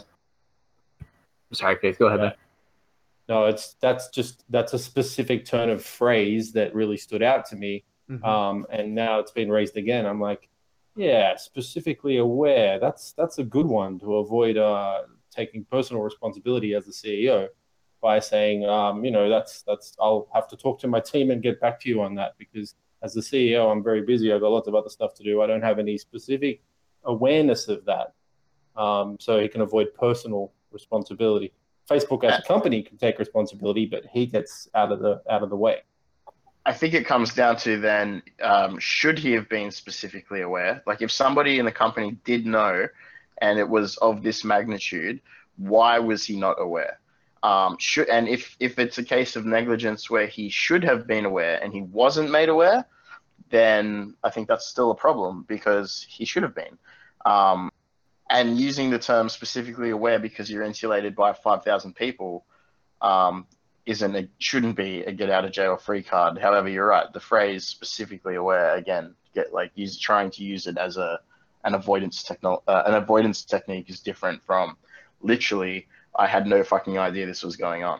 There's one other thing I got to raise that's tangentially related to this, is that the CSO, Alex Stamos, resigned from Facebook about 2 or 3 weeks ago in the midst of all of these Russian allegations. And what's the deal with that? Recluse himself. Is he responsible for, did he know something that was going on? Did he raise something to Zuckerberg and say, hey, we need to do something about this? We got troll farms and we got to shut it down. And did he get traction? And yes, so I don't know that he actually, but the news came out that he was basically leaving the company and ultimately leaving, just kind of some roles changed.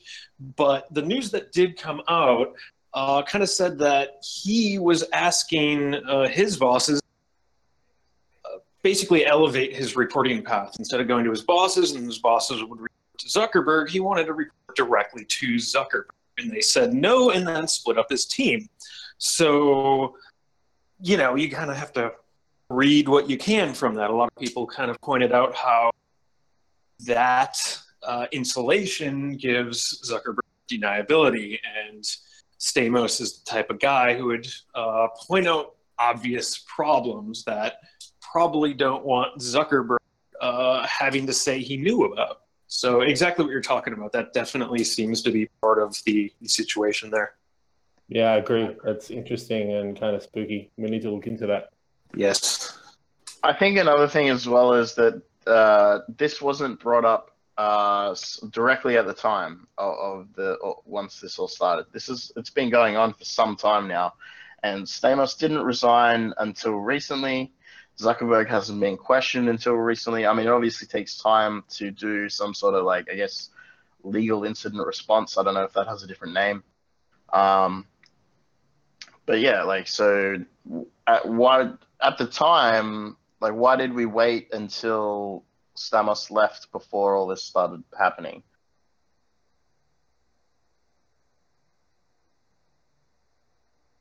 Attention was brought to the matter. Well, it was alright, but I mean, it was kind of known, like, during right back from the Shadow Brokers did a dump. There was mention of it there. There's a whole bunch of news articles that was going around prior to this. Well, more attention was brought to it. I mean, it's kind of like getting out while you're ahead. I mean, I feel like it's almost like rats abandoning a ship at a certain point. Right. We've taken on too much water. Although in this case, the water kind of is sticky. It sticks to them. Did you all see the data abuse bounty that Facebook put out? Yeah, that's very interesting. Yeah, it's like basically like it's almost like a bug bounty, but I'll post this in the stream chat here. Yeah, they're trying to monetize the ability to report applications and other people who are using the platform to, do things similar to Cambridge Analytica. I think it's interesting, but at the same time, it's like kind of, I don't know, it's kind of a weird snitchy kind of thing. But at the same time, though, it is up to people like us or people who are developers of applications to be able to actually spot that kind of thing. Because we might see like really elaborate scams, whether it be like phishing or whether it be some sort of sketchy data mining or psychometric stuff going on. There's very few people that can spot that while it's happening, and it only makes sense until it's too late. So it's kind of a double-edged sword. Well, were you guys aware of the FriendStack thing, the FriendStack iframe API used by Facebook, made available by Facebook? No. What is that? Okay, so FriendStack is quite interesting. It's been removed from their API documentation for a long time. However, I would not be surprised if it still works. And basically, it's the thing that says on a page that you visit, which of your friends like it, and it shows all your little friends' pictures, their profile pictures. And what was interesting about it is that it actually was an iframe, and the page that you like is not the page you're on. It's provided as a URL parameter. So you could, for example, have your page that you want people to like or you want people to trust, and say, hey, all of your friends have already clicked like on this page. They already trust it, by creating an iframe whose get parameter was actually the ID for Facebook themselves. So any of your friends who had clicked like on Facebook would appear in this friend stack, and so it would give a false impression that your friends like it, when in fact they just like Facebook. And that was used in a lot of sort of phishing, spamming type deals. Yeah, there's a lot of aspects of Facebook that can definitely be abused in that manner. With people are now accustomed to seeing very specific sets of data and sets like visual cues to tell you where to go, which is why there's so many just very blatant Facebook phishing sites, I think, because so many people are familiar to having, even sites that aren't phishing sites that are just like sketchy in general will put like that Facebook top bar, the blue bar on top, and like put a fake notification on there depending on your device type to make it look like you're logged into Facebook while doing it. And so it seems really, I don't know. I feel like there's a lot of different things that Facebook could do to clean things up, but it's difficult to make exact suggestions because there's just, I don't know, a lot of it just seems really extreme. Yeah, there's also the classic put the like button on the page. Yeah. Not to mention as well, like there was a time where clickjacking like a 5x5 invisible div tracking your mouse was the like button. Facebook combated that by making it so that if it wasn't visible in cases, you'd actually get a confirmation. So you'd click it the first time, you click like, and then you would have to click confirm, which didn't work in that 5x5. But yeah, there's lots of different things that Facebook have implemented to try and gain reach, and they've definitely been abused by spammers and whatnot. And I think reporting it is going to be quite funny because that queue is going to be massive, right? Yeah. Like, has anyone here done been on the receiving end of like bug bounties or security reports or anything like that? I personally have not. Triage? Well, no, just the incoming reports, not specifically triaging the bugs or anything. I've patched servers before, yes. I have done the patching. So like one of my previous employers was a operating a distribution of an operating system, and we would receive. So for example, one guy literally grepped for uses of AES in a very large code base, and just put every single one of them as a ticket as a CBC padding attack. And all that was then my job was now, okay, go through and verify these, and each and every one of them was bullshit. So I mean, when it comes to reporting things to someone like as big as Facebook, that's simply just going to be a huge list of wrong, next closed, wrong, next closed. And the real problem with that is you've got the guy the team that are going through that report list, and they're so used to getting false reports that it might be easy for a legitimate report to slip through. Yeah, there could be a scammer or a spammer, like Panera Bread. Yeah. Well, it could just contain a straight up client side, and now they've got access to the security team. But who knows? Yeah, I think false positives are a problem. But I mean, it just comes down to what sort of internal systems they have in place for dealing with all of this. I imagine it's probably a team of people, right? No, he said he was working on several thousand new people. Sorry, MG. No worries. I've been talking to various companies about that exact topic, and when you open it up to the world, you get some crazy stuff, and it goes beyond just uneducated reports. You get like customer service and like, hey, I got credit card charged an extra $1. It must be fraud, so I'm going to report it through your security process.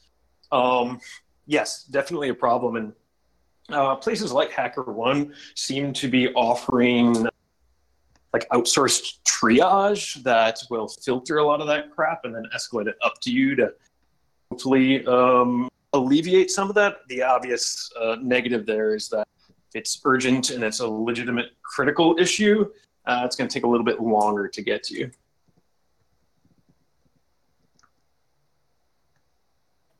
Yeah, I think it's HackerOne, BugCrowd, and those and other bug bounty type scenarios as well are quite appealing to the lower skilled hackers, or maybe less hackers who have less opportunity to get employed. And I think that feeds into it as well, where they're submitting more bugs. And then on the flip side of that, you've got systems who are accepting these type of bug bounty scenarios as their silver bullet for security. They're cutting back on pen testing. They're cutting back on application security, developer training, because they believe that a bug bounty will get them the correct solution. Yes, definitely. And actually, what do you think about in some places anyway? There's a bit of a trend to kind of assume vuln reporting and bug bounty are basically, from their perspective, the same thing. No, they're not. There's a decent amount of overlap.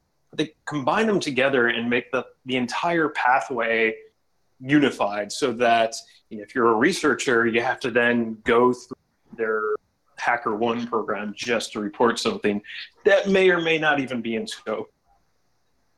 Right, yeah, and definitely, like, you might also find that a lot of the bug bounty stuff that's being reported is exploitation, whereas a researcher might show you a bug chain that the first three bugs are nothings, reflected XSS on a static web page or something like that.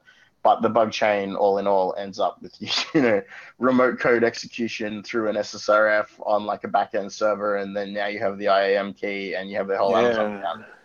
No, that's a really good point, actually. Like, that's a totally different scenario to like something that'll come through.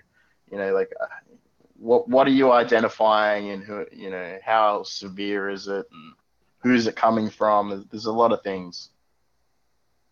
I mean, I think if you have a GPG signed mail, you might have a problem.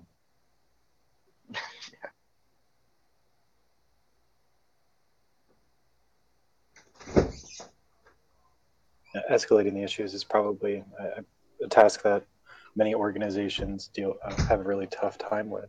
I'm glad to see certain things like HackerOne, but at the same time, do you feel as though some of the bounties being put out by these bug bounties are reasonable?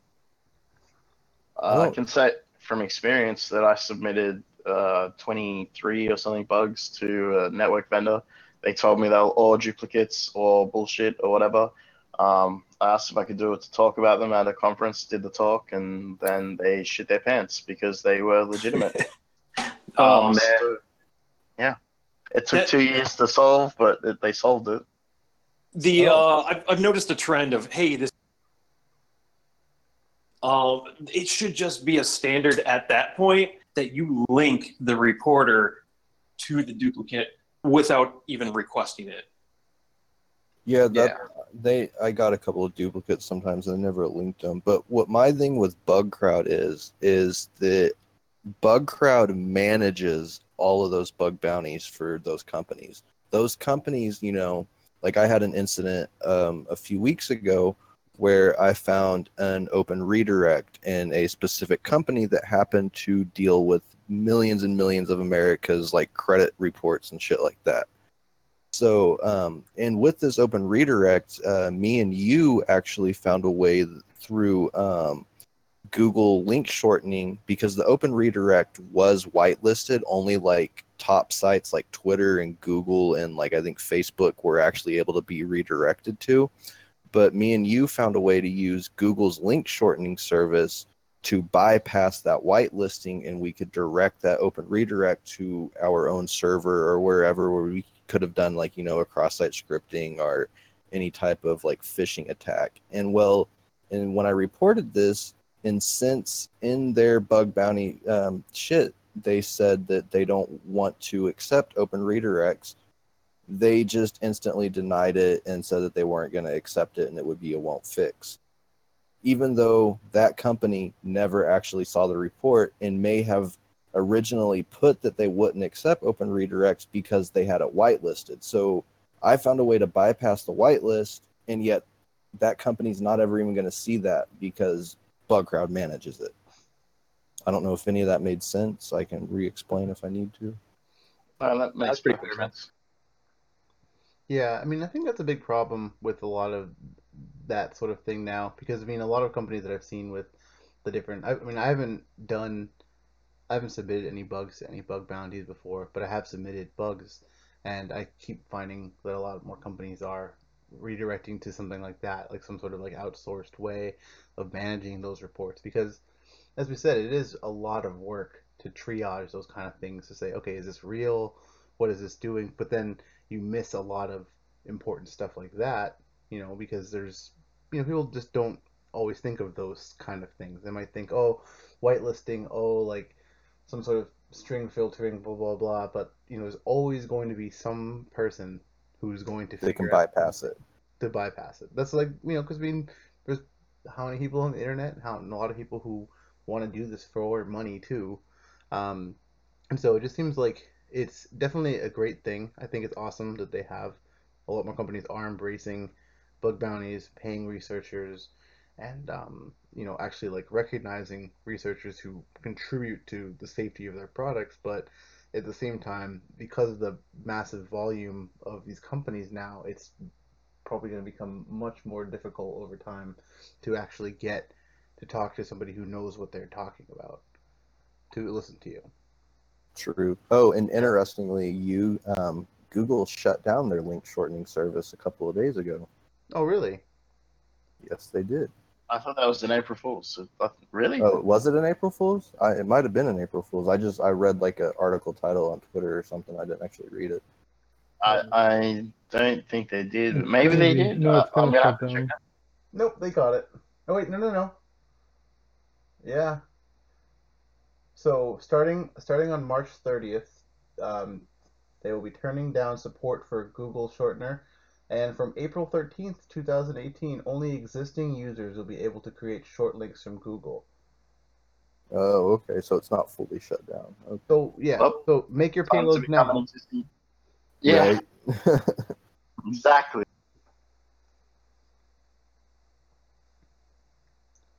But yeah, no, it's interesting. So they're trying to mitigate all this kind of stuff too, because there's a lot of, link shorteners especially, there's a lot of things like the Facebook ones and T.co and things like that.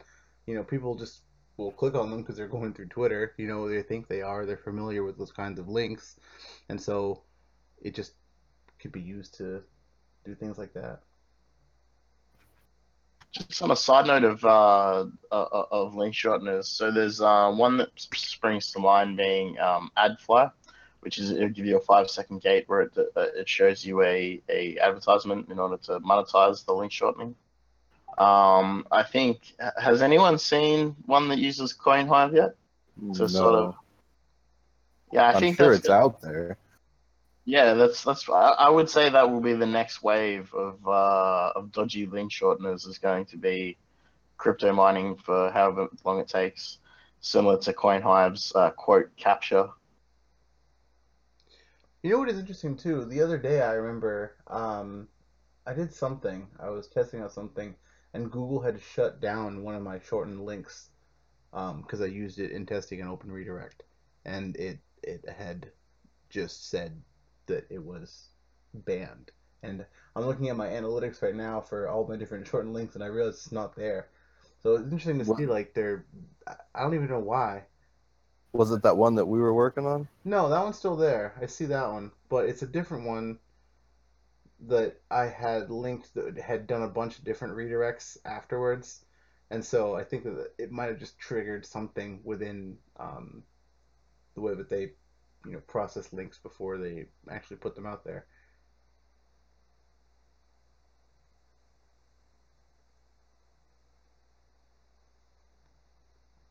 So yeah, but then it's also cool too because they're trying to mitigate a lot of this sort of spam that happens through link shorteners, but that also goes into responsibility. That's them taking a proactive approach to mitigate a lot of things like that are being used for nefarious reasons. And I don't really mind because it's free. So yeah, there's some other. There's Euro shorteners are not the only thing. I've used what is it? It's like called raw sushi or something, and it's basically like you put a gist up on GitHub, and then you use this service that will add the correct headers for the file type, so that you can serve it from raw.github, like directly into your target. Yep. So URL shorteners are a thing, but there's always other ways. I guess the biggest, the best use I think with URL shorteners is to fit your payload into a really small character space. Yes. I mean, yeah. But otherwise, you could have mylongeststupiddomain.com / whatever as your own link shortener. Whether or not it's whitelisted, different story. So yeah, does anybody, now that we're 4 minutes left till the end here, does anybody have any final thoughts about the whole topic of responsibility for data platforms getting too big? You are responsible. You should always be mindful of the content that you put out there, plain and simple. That's my advice. If you don't want to be abused or raped, data raped, then throw a bunch of bullshit out there or keep your private life private. I think on responsibility in general, I think if you want to run a service such as, like, say you run an image board similar to 4chan or something like that, I feel like you should be mindful that you're responsible for the content that you're hosting. If it's your server and it has some stuff on there that it shouldn't be, then if you want to run one of those services, be prepared to take the responsibility. Yeah, I think until we move to a decentralized blockchain alternative, they used to shut down BitTorrent trackers, right? So we created like magnet distributed hash tables. No central point could be taken down. The piracy continues unabated. That's the model for the future. And a lot of these social media companies, I think, are not going to be around in like 5-10 years, not in their current form. They'll be out like MySpace. Social media as a concept is relatively new anyway.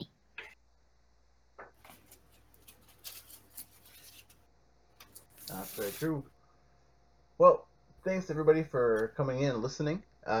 Next week we're going to have a special guest interview that we're going to pre-record with Joseph Cox from Motherboard. We're going to be talking about tech literacy in the media and how the media actually reports on all these things and what we can do to sort of bring up the whole sphere of discourse when we're talking about everything from privacy, security, to just general sort of tech things. So if anybody does have any questions for him, for our interview, please tweet them at us. We're going to do it on Friday. So if you tweet them at DougCrowd, we'll be able to answer them in our interview. So thanks everybody for listening here. And also a big shout out to Broke Chic for our beautiful new theme song and closer. And if anybody has any final words? Thanks, crowd. Shut the fuck up, get a lawyer. Thuggy. Stop snitching. Stay thugged out. Alright, thanks guys. Woohoo! Now's the good time. Then we can all talk. Horse cock!